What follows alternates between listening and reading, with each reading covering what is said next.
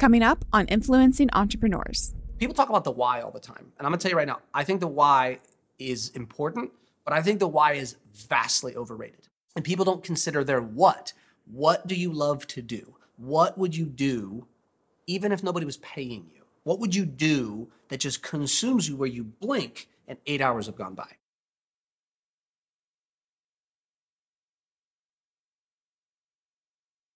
This season of Influencing Entrepreneurs is brought to you by the Entrepreneurs Organization of Charlotte and Spherical Media.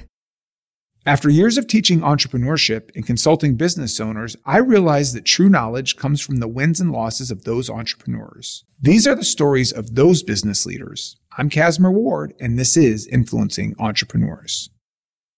Well, we're here today with Brian Kite, or BK to his friends. He's got quite the entrepreneurial journey and kind of where it's ending up. I'd like to talk about how you ended up there. But from college, where did your entrepreneurial journey start? It started immediately. Well, it started in college, I guess, is probably the most honest way. And you went to school where? I went to school at Worcester in Ohio. Okay. So I was born and raised in Southern California, went to Ohio, played college football. That's what got me out to Ohio. And like a lot of entrepreneurs, I did not care about grades. It wasn't a smart or intelligence capacity, but I never cared whether I got an A or a C. It made no difference to me. Like, I didn't get any personal fulfillment out of an A compared to a C for the most part. I certainly saw no life impact. I think, for all of us who were like that in college, looking back, we probably like a redo at that. But would it have made a difference? I would have built better disciplines. I would have built, there's things I would have developed and learned sooner. I don't know that it would have made a difference in terms of, my true skills. Or frankly, even maybe where I started, right? I don't want to be revisionist history, but I for sure learned lessons the hard way that I didn't need to, and I learned them later than I needed to. So for me, my journey was in college, I knew that I wanted to coach coaches. So my experience as an athlete was I saw that nobody coached the coaches. Nobody coached the coaches as hard as the coaches coached the players. And because of that, a lot of coaches, sports coaches, ended up being really average 15, 20 years into their career and not having a really strong development path. I knew I wanted to go do that. Nobody did it. So I kind of found Blue Ocean before Blue Ocean was a thing and said, that is an empty space and it is massively underserved. And so I said, I'm going to go all in on that at 22, right when I graduated. So did you share this with your coaches? Probably not as maturely as I wish I would have. But no, I started it probably my junior year in college. And we have this really cool thing called independent study. Worcester's world famous for it. It's the number 2 senior capstone project in America and all colleges, second only to Princeton. Massive. Basically, it's a graduate level thesis. And so my junior year, I did one, a kind of a light version. And then my senior year, which is a whole class, 100-page paper, the title of it was Who's Coaching the Coaches? So I was all in on this really early. It was probably I would say it was the only thing in my collegiate academic side that I took seriously. And I just discovered this wide open space. So at 22, when I graduated, I briefly put it on hold to go back out to LA. I worked in recruiting, doing sales in Westwood, lived on the beach in Manhattan Beach, drove up to Westwood every day on the 405, which, was between 45 minutes to 90 minutes for a 12-minute drive. Yeah. Was in an office, and I realized within 7 days of being in there that I had made the wrong decision. I had left my entrepreneurial pursuit to go live in a great place, but it was the first time in my life that I hated Mondays and craved Fridays. Like, I lived for everything but work. It was really different for me. So I left that, went back to Ohio to launch this Coaching the Coaches business. So you really moved to a lifestyle. For sure. California would have been better. What better place? Yeah, live on the beach. I can find work, but man, let's go build. And I found the exact opposite. That I can remember. I can literally picture my mindset and 22-year-old me realizing that if I didn't love what I did every day, people talk about the why all the time, and I'm gonna tell you right now, I think the why is important, but I think the why is vastly overrated because why does a medical professional get into medicine? Why does a teacher start to teach in schools? Well, their why is clear and strong, right? I always joke, like, teachers get in for the paycheck, right? And then they get in for the summers. Right. Then eventually they care about the kids. It's a joke, obviously. No, teachers teach because they love kids. Right. But that why is gone in 6 months when the realities of teaching every day kick in. And people don't consider their what. What do you love to do? What would you do even if nobody was paying you? What would you do that just consumes you where you blink and 8 hours have gone by? So for me, it was leadership and culture and behavior skills and things like teaching discipline and empathy and managing emotions and critical thinking under pressure. Like, that was what I lived for. I would spend my time on that.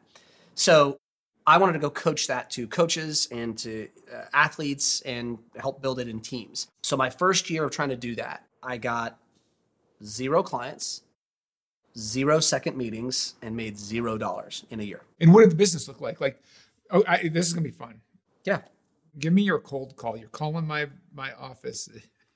Well, that was the thing, right? So there was no social media.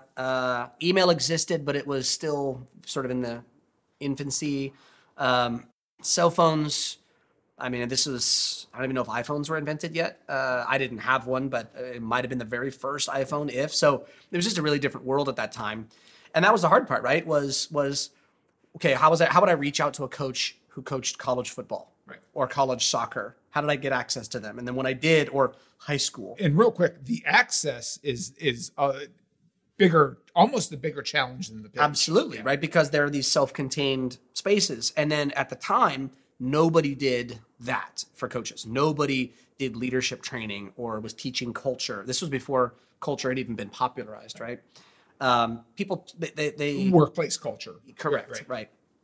And so, looking back, right, I didn't even have there wasn't a business model. It was, hey, I want to work with you and want to teach these skills. And every coach talked about it, but they didn't have good systems for it. And it's still true today, but they didn't put good systems in place. So I had to find ways to get in touch with the coach. So lots of emails. There were no real phone numbers unless I was calling the high school, but coaches don't sit at desks where they have telephones. So, when I think about cold calls, it was way more cold emails. Yeah. And then finding a way to get a meeting and trying to find, and I had some scripts, I had some angles, about how to talk about leadership or culture, about winning and losing and competing and what a difference it makes. But obviously it wasn't particularly strong, given the fact that I didn't get a ton of meetings. And when I did, I didn't get any second meetings. And I do mean that. It's not like the story.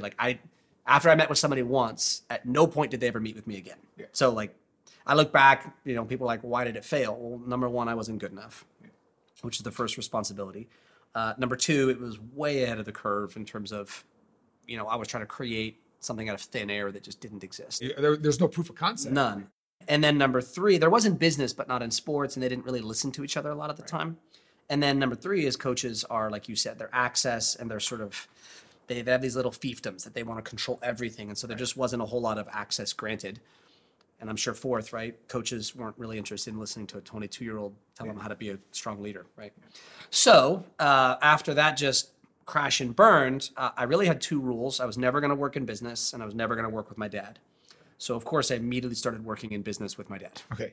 And what type of business is this? He did the same thing. He did consulting. At the time it was consulting. He got into consulting sort of in the late 80s when it really started to blossom. So I grew up in a house where we talked about business and leadership and running good teams from a business view.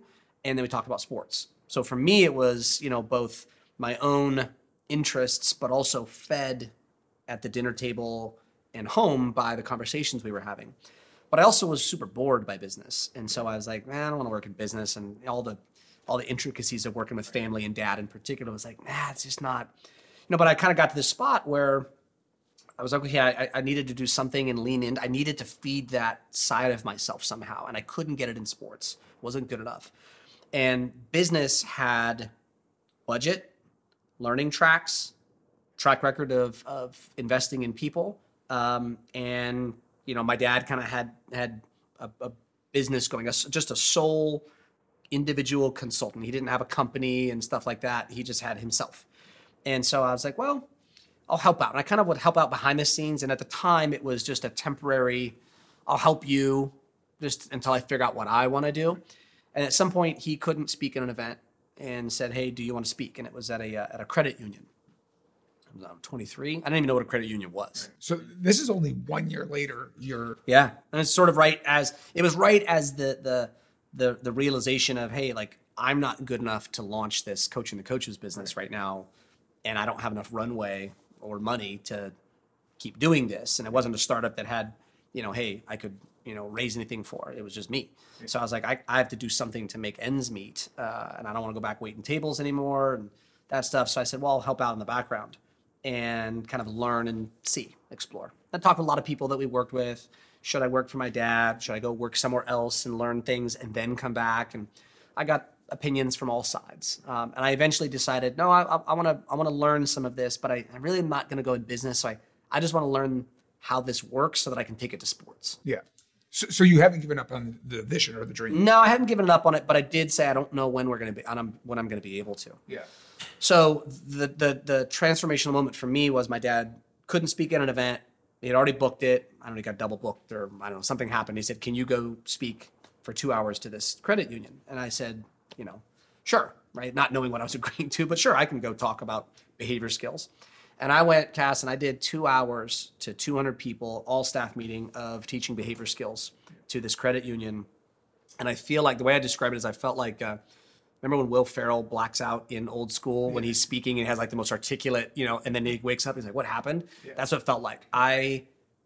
Like in that 2 hours, it was like I like all of the gears clicked. And all of a sudden, business made sense to me. All of the things I loved about sports, I saw them in business for the first time in my life. Thanks for watching, and stay tuned for part 2 of this episode.